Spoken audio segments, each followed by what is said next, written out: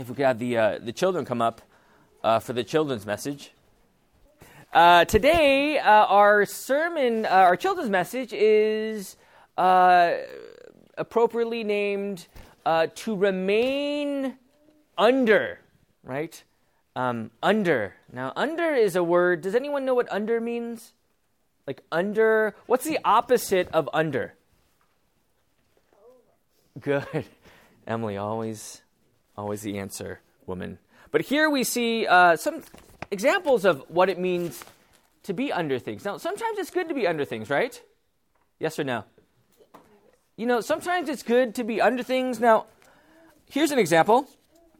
Why is it good? I know you guys in California, well, we all live in California, but not you guys. But umbrella, do you know what this is for? Do we know what the umbrella is for? Rain, right? Why do we use an umbrella? So you won't get wet. Yeah, do we stand with an umbrella like this? No. Well, I usually do when the children are there, but for myself, you know, when the rain comes, what do? We do this, right? We protect ourselves from the, because if we get all wet, then we could get sick and get the sniffles and get coughs, right? So we use the umbrella and we cover ourselves to protect us from from sickness and from anything bad.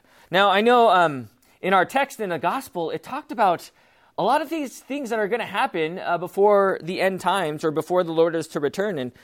And I know this one, I don't know if they still do this in school, but you sometimes have a drill. And why would we want to be under a table? When should we be under? Earthquake.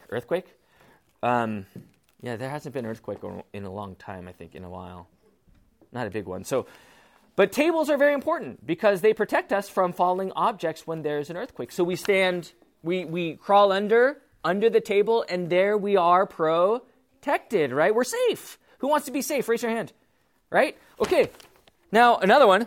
I used to live in the Midwest, and we didn't have one of these. I wish we did. But what is this right here? This is a tough one. It's the opposite. It's the basement. Why do you need a basement in the Midwest?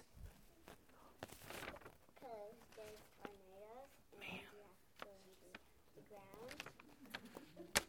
ground. I think you're going to be like a meteorologist when you grow up. I don't know. But you're right.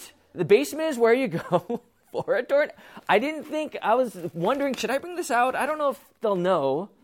But of course, when there's the Emily Mark effect, I think you'll know. But the basement is a safe place to go. When there's a tornado, you go to the basement, and it's the safest place to be. We always want to be safe. Is that right? Now, again, when we talk about the cross right here, why do we always live under the cross? Why is this the safest and most secure place to be? Emily, yes? Because it's where Jesus died on the cross. He died on the cross for our sins, right? He gives us the promise that our sins are washed away, and that, in his resurrection, there we have also eternal life. So we stay safe under the cross. What about this one? Baby, cup of probably water there. What? Baptism, right? We stay safe as we live under our baptism. That's right.